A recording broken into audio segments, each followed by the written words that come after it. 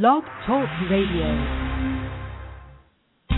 Finally, a global program specifically for wealthy, philanthropic women who are humble, gracious leaders. Sylvia Global's host, Gail Sylvia, invites you to join her in these conversations with First Ladies of nations' households, business, and communities. Trustworthy, live conversations with women from around the globe provides a place for your voice to connect with women of integrity, passion, and purpose. Now, here's your host, Gail Sylvia. Good afternoon. Thank you so much for joining me today. I'm very excited. I have an incredible guest here on Sylvia Global. His name is Dr. Jim Ferris. He is the founding director of the Center on Philanthropy and Public Policy at the University of Southern California. He is also a professor in the School of Policy, Planning, and Development at USC. Jim, thank you so much for being with us here today. How are you? I'm great. How are you? I'm wonderful. I'm very excited not only about this conversation, but the upcoming forum at USC on January 24th and 25th on philanthropy, imagination, innovation, and impact, a leadership forum. You know, as you heard, a part of the introduction for Sylvia Global includes reference to wealthy women. And, you know, our wealth also includes or is defined by not only our imagination and innovation, but the type of impact that we have around the world. So welcome and thank you so much for being here today. As the founding director of the Center on Philanthropy and Public Policy at USC, talk to us about the mission of that center and why it was created at this point, you know, at the point in time when it was opened. So the center is 13 years old. So it was founded and launched in January of 2000. And the spark for the center was our founding board chair, Esther Wachtel, who was a dynamic philanthropic leader, community leader in Los Angeles. And she came to the school and talked the dean into creating the center. She basically thought there was a great need for more careful study and analysis of philanthropy and sort of its impact. And so being the entrepreneurial university that USC is and the foresight that Jane Pisano, who was the dean at the time, had, she looked at me and said, we're going to create a center. So we did. And that is what we have now. The mission of the center is to promote more effective philanthropy and strengthen the nonprofit sector. And we do this through research and analysis that informs decision-making of philanthropists and other players to advance community problem-solving. So our emphasis is not what motivates people to give, it's more the strategies that philanthropists or foundations or other philanthropic institutions use to advance solutions to some of our more enduring challenges as a society and in our communities. So that's really what it's about. What were some of the initial challenges of the center, and how did you overcome those? Well, the center has benefited from the wise counsel of a first-rate advisory board. And as we developed the center, they were very adamant that we not become an ivory tower center, and that we're very much engaged with the philanthropic community locally, and we sort of have a national profile. So a lot of the work we do comes from questions that are posed or arise from our conversations with community leaders, philanthropic decision makers. So what I think of us as an engaged academic center, which isn't that common, and there's a lot of interplay between the research agenda of the center and a variety of gatherings that we have and we host with the philanthropic community, both here locally and across the nation. How did you become interested in this area of philanthropy and policy making, Jim?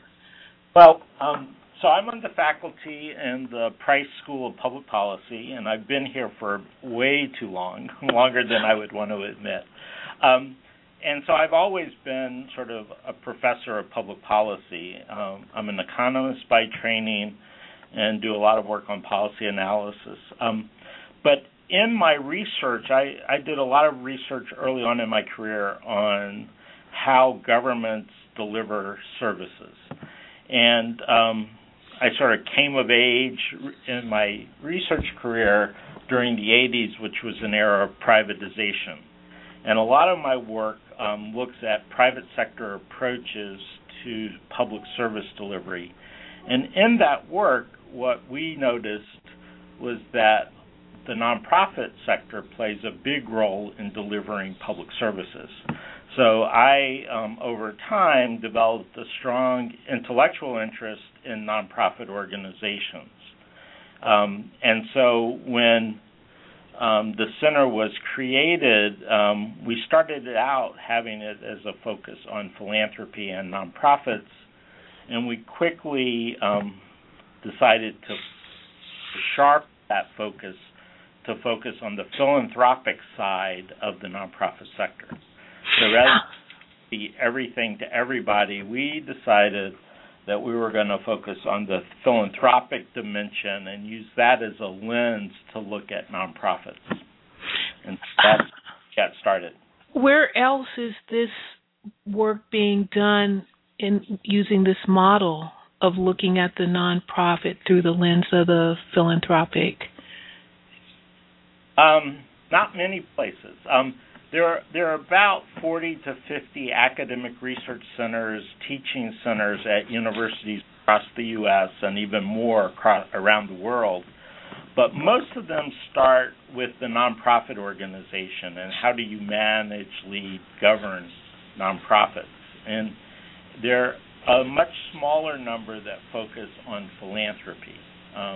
Sort of the impulse to give and how to do giving in a smart way and an impactful way.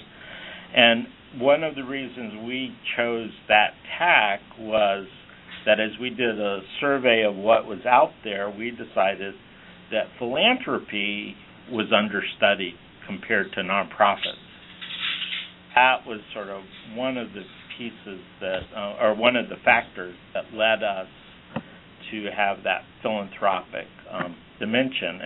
And it's really important because we think of philanthropy as the capital for social change.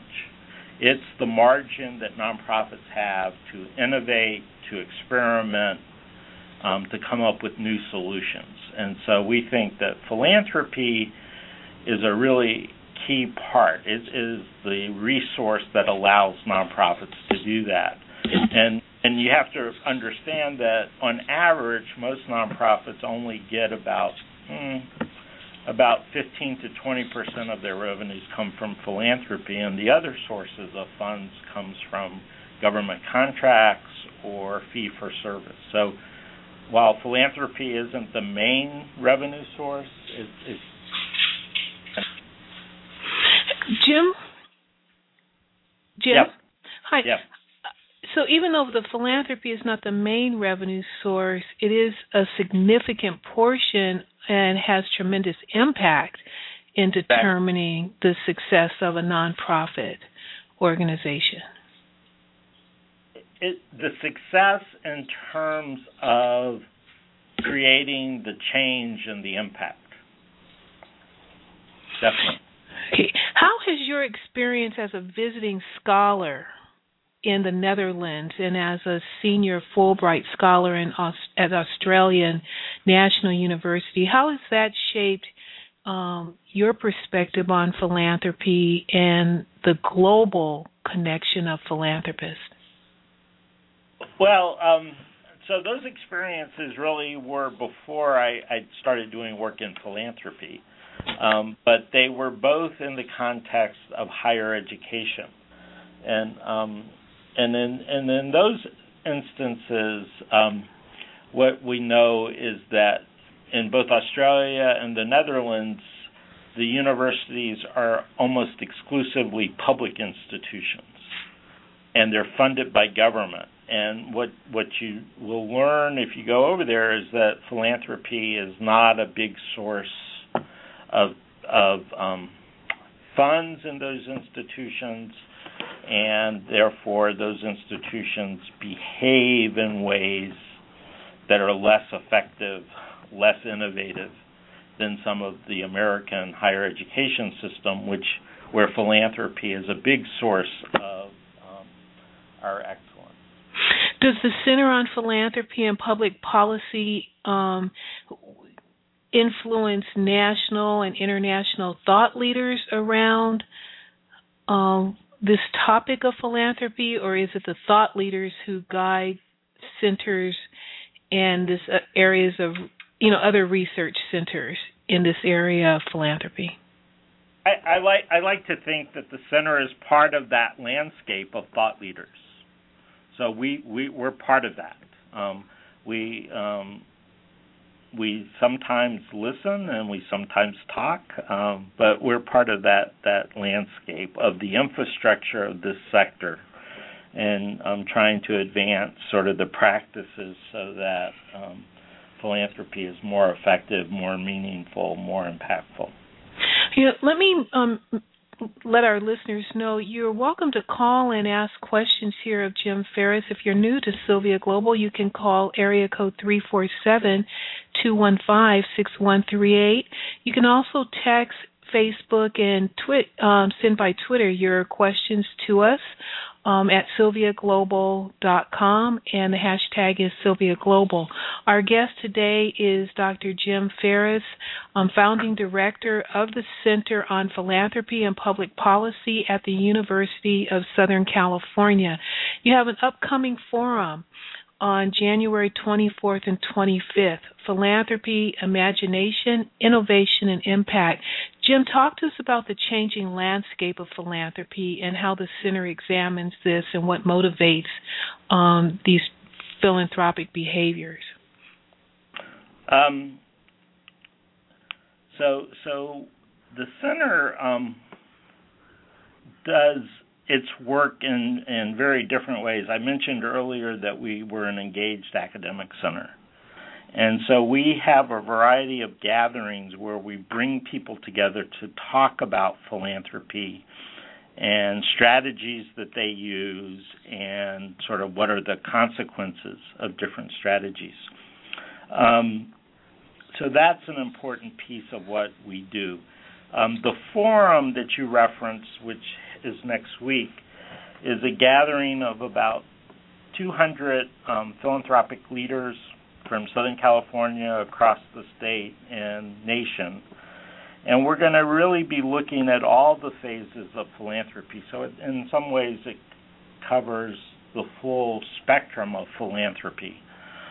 And when we talk about philanthropic imagination, it's really what's the spark, what's the passion that drives individual donors and their giving. And so that's an important piece. And we're going to be talking to Tom Steyer and Kat Taylor.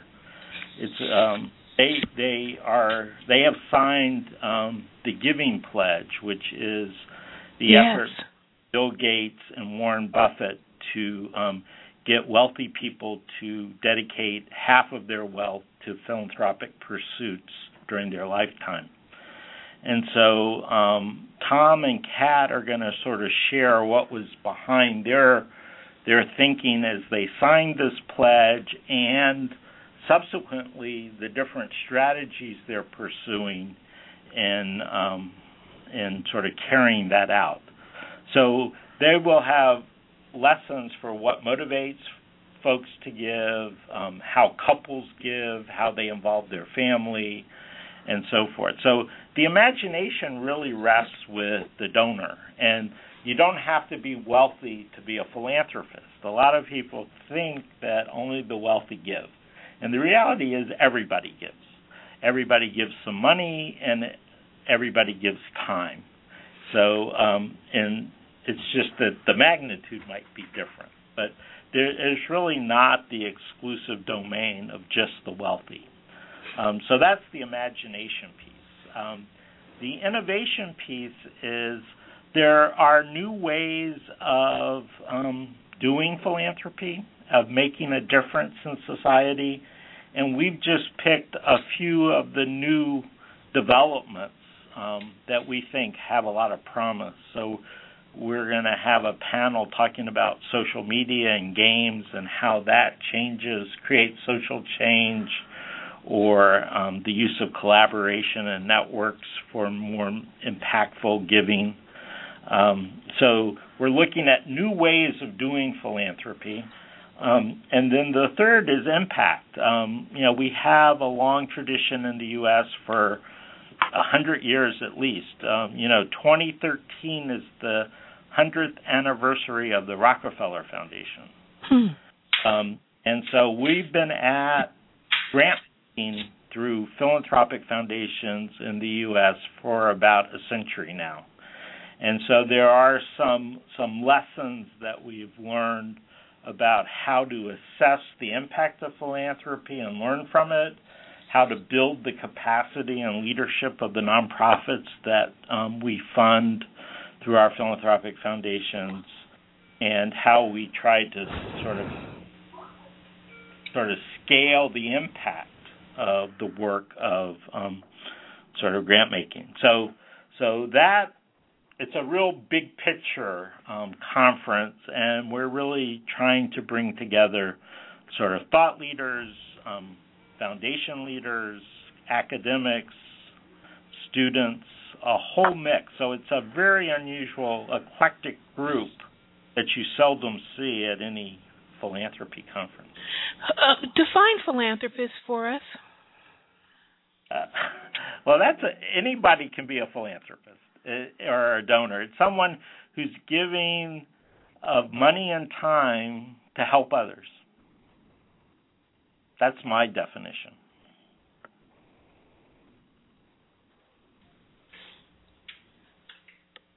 Jim? Yeah. I think I lost you for a moment. Can you repeat that for me, please? I think of it in a fairly straightforward way. Philanthropy is the gifts of money and time, and so a philanthropist is anyone who in a purposeful way makes donations of either dollars or talent or time. Where's the fine line then between being a philanthropist and being a nonprofit?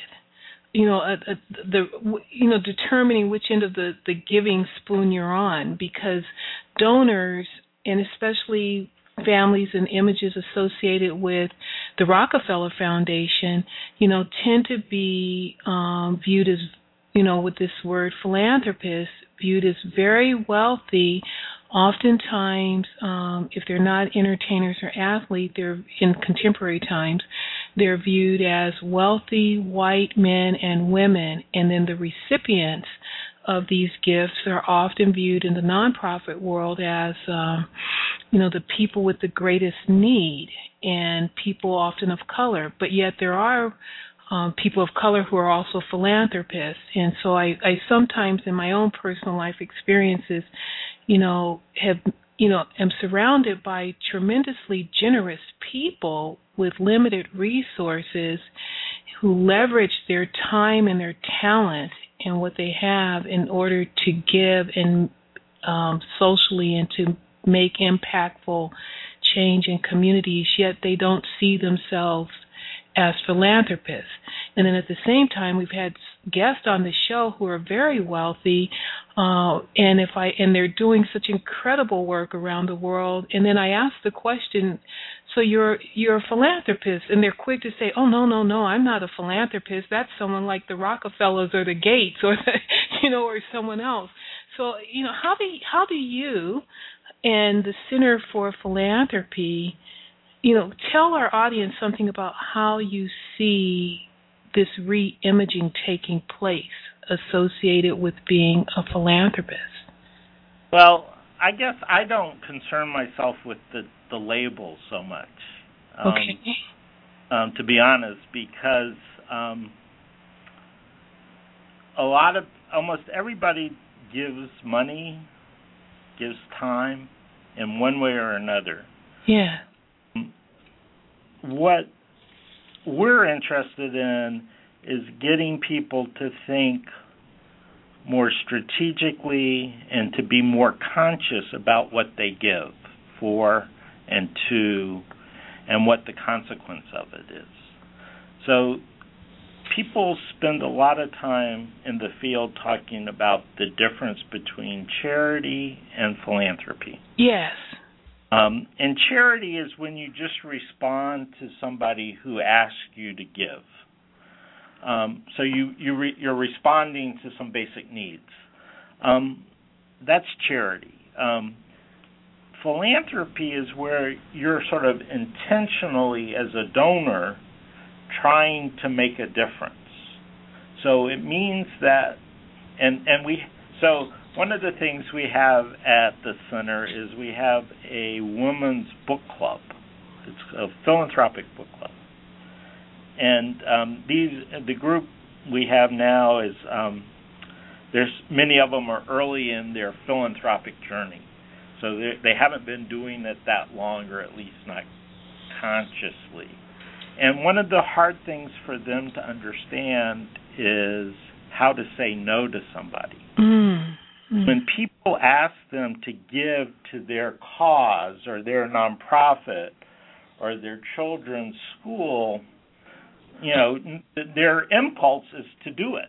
They have the means, they're involved in the community, but that really doesn't have much of an impact, or not as great of an impact as if they sort of decided what mattered most to them and acted on that, right? So what we're working with this group to get them to think about how would they define what their interests are and where they want to put their money, their time into to make a difference. And the significance of that is to the extent you start to see how your behavior, your decisions create meaningful impacts, you will end up giving more because you understand sort of the joy, the rewards of giving.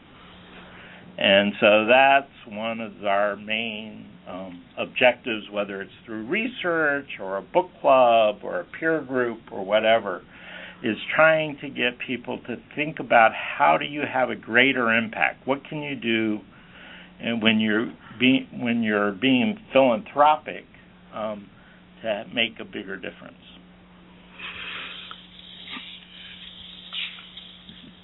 Is this the fifth year of the forum, Jim? No, we don't. The forum is an occasional event we do. We don't do it every year because it's a lot of work. So we just do it sort of when we think it's time to bring people back together. We have a variety of other gatherings, events that we do on a more systematic, regular basis. So when we launched the center, that was our first forum, and this will be, in our 13 years, our fifth forum. Okay. Jim, there are some questions that are coming in for you, and we're trying to get some of the callers on live with you. The first question is actually coming from, it looks like Cleveland, Ohio. They're asking what advice you would give for developing a first-rate, wise advisory board and the selection process in doing so. I assume for a nonprofit organization, right? Correct. I'm going to take a guess that that's accurate, but they didn't say that specifically. Yeah. Well, the purposes of boards of nonprofits are twofold. One is they should provide leadership for the direction of the nonprofit organization and ensuring that the nonprofit is equipped to pursue and achieve its mission. So there's a governance role to the board. And then the second function in our world is fundraising. And what happens, my experience, is that small nonprofits that are trying to get started want to create boards that become powerful fundraisers. But I think that's a little bit short-sighted, because what a board is able to do is to provide a lot of advice and expertise for the work of the nonprofit. So when we created the Center on Philanthropy and Public Policy, the first thing we did was create an advisory board, and that's really our board. The University of Southern California has only one governing board, that's the Board of Trustees. But different units within the university have boards of advisors, and our advisory board is similar to any other nonprofit organization, except it doesn't have a fiduciary obligation. And that is, our board helps to guide what our mission is, shape our agenda, so there's a leadership piece to what they give us, and they also help us in securing the resources that we need in order to achieve our mission. And so part of it is finding the individuals who have expertise, the resources, and the commitment and passion to the organization. So it's not always easy to find those attributes in individuals or in single individuals. I want to make sure that the board has, the composition of the board allows you to get that. Another question that's come in, looks like Vancouver, Canada. They're asking if let me make sure I'm reading this clearly, how do we really know, how does a donor, a family foundation know if their contribution has truly had impact? You know, what are, I guess maybe what they're meaning by this, I'm going to ask them to send it again as they're listening. I think they're trying to determine from you how you, what your experience has been, and how the forum will also address social investments and knowing when there's actual impact made by donors. How to determine that or evaluate that. Now, that's one of the perennial questions. I'm just so we've got the sector as a whole has gotten better at figuring out how to develop metrics or measures or indicators of what's being achieved or what the impact is. It's extremely difficult to be able to establish the causation that any single donation yields some output. But if the donor is involved with the organization, they oftentimes will have knowledge and a good sense about what is being accomplished. And so it's a hard one. People want to make sure that an organization is well led, it's well managed, and it's sort of achieving its mission. So those are different dimensions that donors will be concerned with before they make a donation, and they will want some evidence that the impact is happening if they're going to be asked to make a subsequent investment. So what happens is if you're involved with a nonprofit over time, you will learn how they're doing and whether they're getting better at what they're doing over time. So oftentimes donors, sort of the venture capital model, is donors don't just give one time to an organization, but they build a relationship with the organization.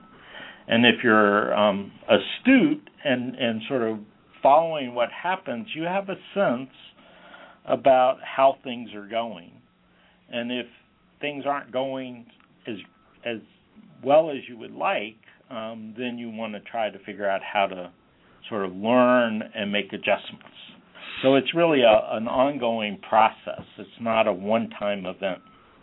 It's an ongoing, yes, and hopefully people are developing relationships that can have sustainable impact and partnership models associated with their giving moving forward. Jim, the next question is coming from Orlando, Florida, and from a donor, and she's asking about the forum, and if you could elaborate more on the topics that are going to be covered in the forum. So the forum, as we designed the forum program, we were trying to figure out topics, because there are a large number we could talk about, topics that would attract a cross-section of philanthropy. And so one of the things the center is trying to do at this point in time is bring together presidents and trustees of large foundations, individual donors, maybe who have their own family foundations, philanthropic advisors, nonprofit leaders, students, scholars. And so we were trying to have a broad set of topics. And so in the imagination track, in addition to the opening session that Tom Steyer and Kat Taylor are doing, we're going to actually have some of the people doing their work. One of the things Tom and Kat have, they've created something called the Center for the Next Generation, which is dealing with issues about children and the environment and so forth. So they're going to be talking about the strategies that they're using in their work. We have a panel, I think you're participating on, I hope. That's correct, yeah. And women in philanthropy, sort of the power of women in the philanthropic world. And this, so that's another topic. And then the final panel in the imagination track is one of our board members, Lisa Parker, is going to do a session focused on how do you transmit values about philanthropy across generations. One of the things that we've learned at the center from our Women's Book Club is basically how much time, no matter what we talk about, we always come back to, well, what about their children? How do they instill values? How do they involve their children in sort of community work and philanthropic efforts? And so she's going to be talking about how those values are transmitted or passed on from one generation to the other. So that's the imagination track.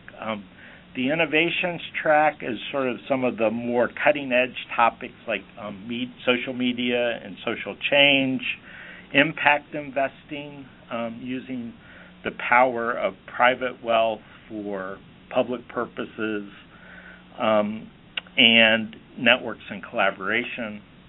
And so these panels will have sort of thought leaders as well as people actually doing it on the ground. And then the final track is a set of sessions about capacity building, leadership of nonprofits, how foundations will try to not only pay for or invest in programs, but build the capacity of the nonprofit organizations.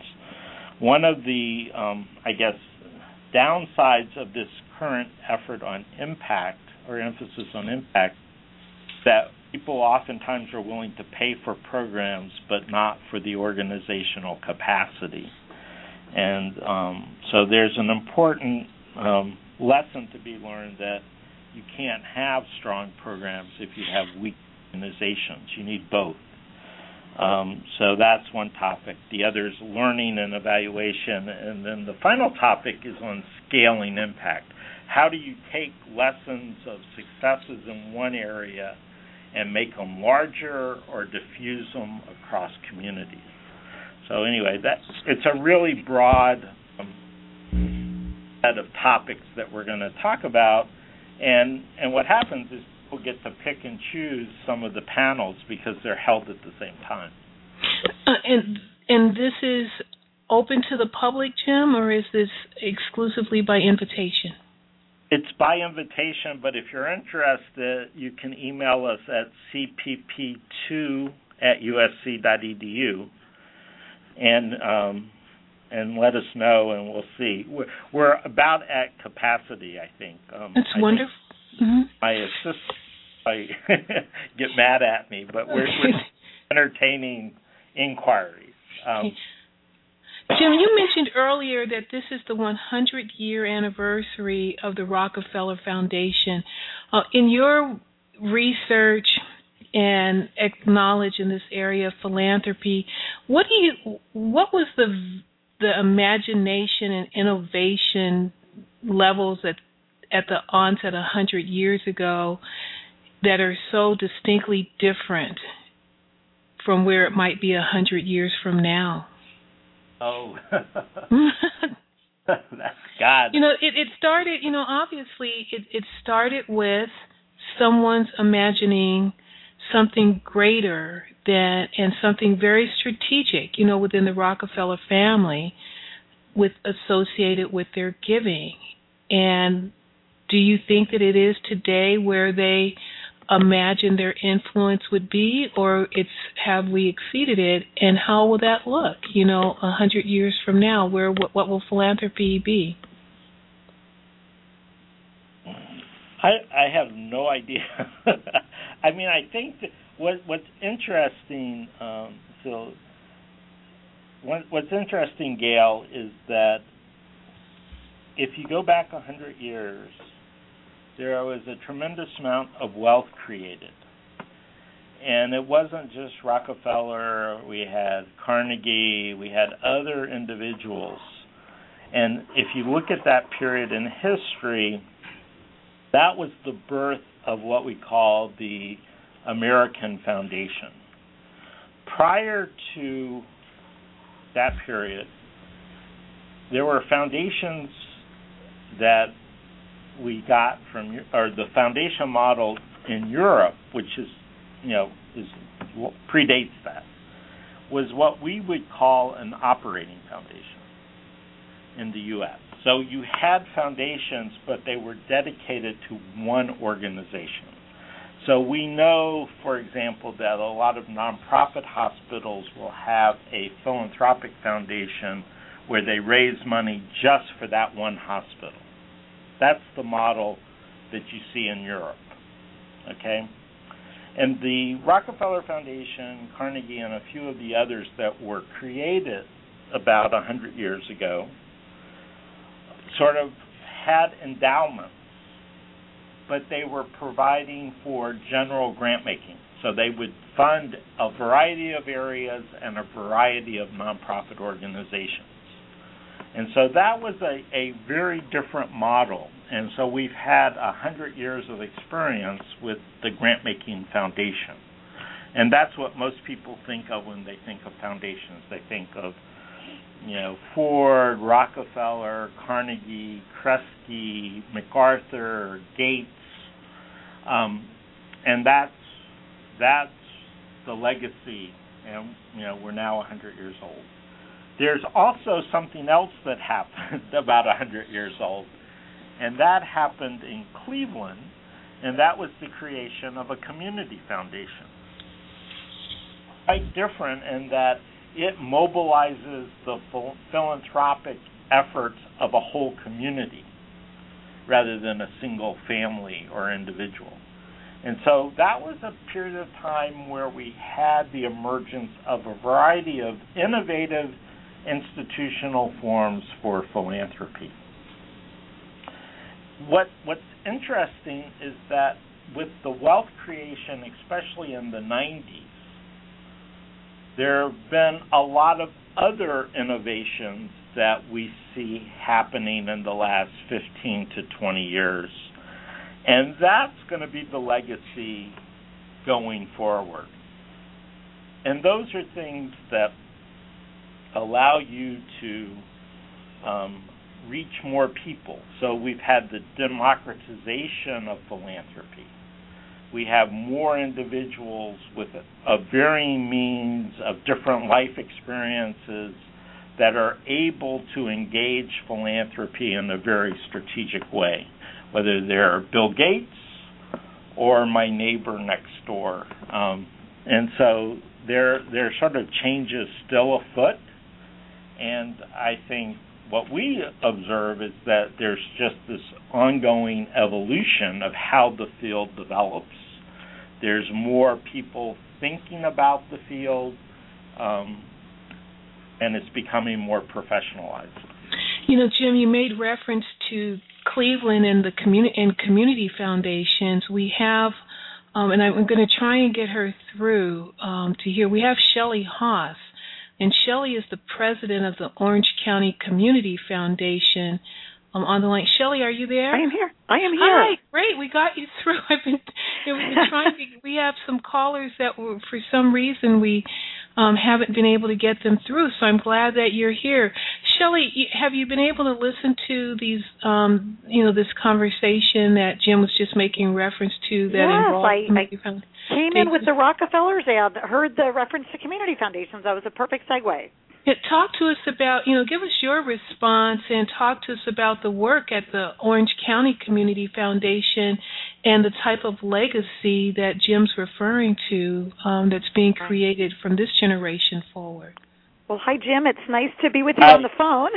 It's been a while since we've been together on a panel of one sort or the other, and I really appreciated Jim's description in terms of the unique role that community foundations have come to play, and I think it is sort of a very important factor in evidencing this sort of unique character of American culture that, we all know de Tocqueville noted in terms of our true desire for voluntary action and collective voluntary action.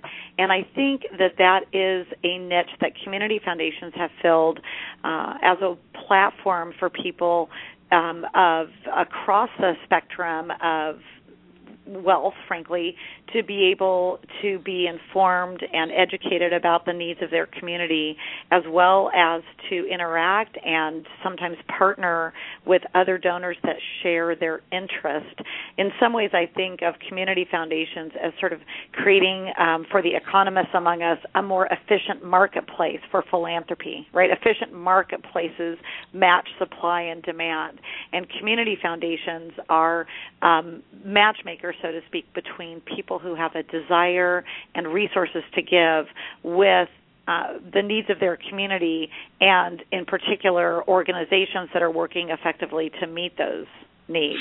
So it's a great sort of frontier of philanthropy that's just nearing its 100th anniversary. So we are gaining much more experience as we've evolved, and I think over the last 10 to 15 years have sort of hit a new era of our development where, in addition to sort of being this facilitator or matchmaker of philanthropic intent and community needs, community foundations, I think Emmett Carson, who's the president and CEO of the Silicon Valley Community Foundation, was one of the first and loudest voices on this topic, that we really have an obligation to be agents of change and leaders of change and response to needs in our community. So adding on to our role as facilitators, I think many community foundations, including ours, are sort of stepping up to a higher call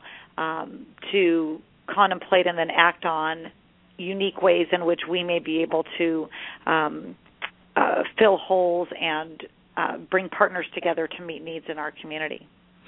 I just received, and Shelley, please stay on the call with us.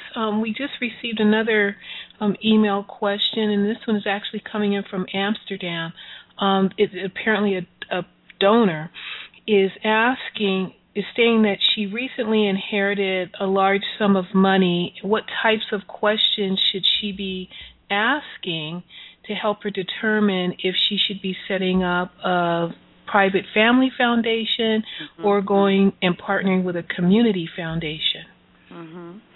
Well, and I bet Jim will have some thoughts on it as well. But, initially, I think the very first most important question to start with is what sort of impact do you want to achieve, and what really is your vision for the role that this philanthropy will play? Is it something that is intended to involve other family members, or is it something that the person will be directing individually? I think questions about style and do you like working more autonomously or in partnership with others? Does the person have a very articulated set of interests, or is there some additional support that would be helpful? And then there are some very specific questions that relate to the form of vehicle used.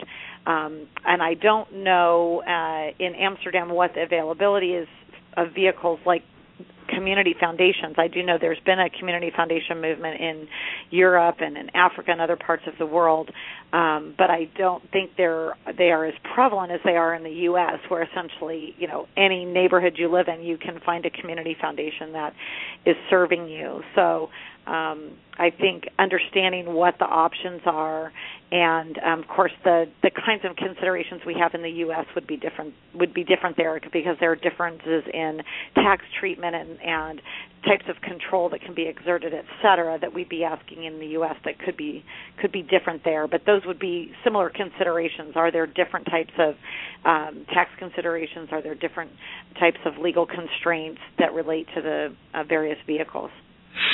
Jim, thank you so much, Shelley, for your input on that question. Jim, another question that has come in is, does USC have any university partners in Ireland or other parts of Europe where a similar forum will be presented?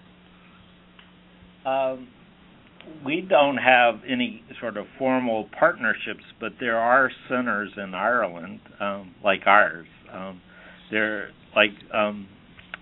Over the last 20 years, there have been a number of centers created in the U.S., and increasingly you find them around the world. So I would just look at the various universities in your home country and see. I know there's one at Trinity College in Dublin, and you can look and just sort of look there. You'll find them growing. The field of philanthropic and nonprofit studies is growing worldwide. There's more research, more educational programs, and that just sort of parallels sort of the growth of philanthropy as a field and a profession. Thank you. Shelley, stay with us. We have a few more moments before we end the broadcast, so I would like to have you respond to a couple of additional questions that have come in. And one of the questions, Jim and Shelley, is how has the role of women changed in philanthropy in both the areas of research and in overall giving as donors? Do you want to start, Jim, and then I can tag on? Well, women are just like men in the sense that what they care about drives their philanthropy, and there are studies that show that women tend to do their giving a little bit differently than men. They tend to give a lot to a lot of different causes, where men tend to give it in a very focused way. But I think one of the most interesting things is that as women have become the decision makers in philanthropy, you see more attention given to issues about women and girls. Mm-hmm. Last spring, we had, in our Distinguished Speaker Series, we had Peter and Jennifer Buffett come, and they basically have adopted that as their cause around the world in their philanthropy. And it was just stunning to us about how much excitement in talking about the work they're doing with Girl Effect and some other efforts just sparked an interest. And obviously a lot of the people in the room were women, and that's actually was the impetus for actually having the panel that you're going to participate on next week.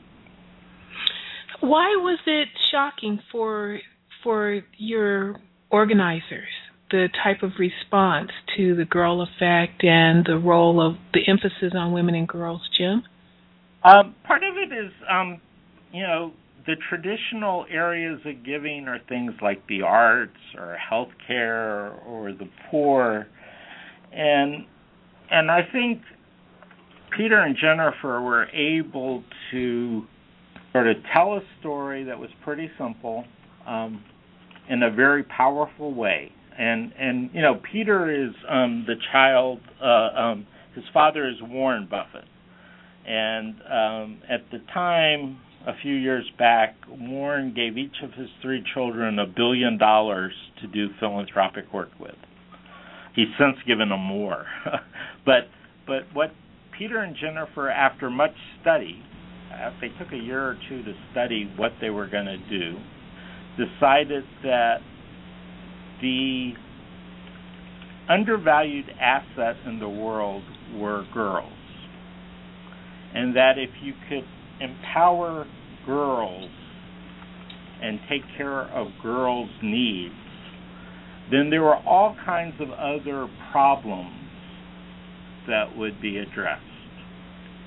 And so I think that sort of story was just really powerful, and everybody resonated, but particularly the women in the room. Shelley, what are your thoughts on the question of the role and the influence of women, especially over the next 10 years as women accumulate more wealth than history has ever recorded? Right. Well, I think women are going to bring their own unique dynamic to giving. In my experience, one of the key differences, I was laughing thinking about Jim sharing about how women tend to give to more proliferation of causes, and I thought it's very much like the studies you see about our attention span, where women are constantly scanning the environment, attending to every conversation in earshot, where men are laser focused on what's on the TV, and we can be having a whole conversation, and they have this, I find that fascinating. It's how our brains are wired, and we bring those brain orientations to our philanthropy, and I think what the pattern that Jim has seen reflects that. However, I think women patterns will change over time as there is more intergenerational experience of women leading the philanthropic decisions in families. One of my key experiences with women is that they are exceedingly practical in their giving. I think that this comes from our experiences of having to keep all the dots connected at home and work, and women in my experience so far have been less likely to be philanthropic risk takers and more likely to be willing to fund the good ongoing work that just continues to get the job done for people in need. It'll be interesting to see if that pattern continues sort of as a natural disposition, or if there will be shifts over time as women are controlling sort of more and more of the purse strings. Jim, given the reaction to the Buffett's emphasis on women and girls, do you find that the Center on Philanthropy and Public Policy will be engaging in more research and presentation of information beyond this forum in the area of women and girls?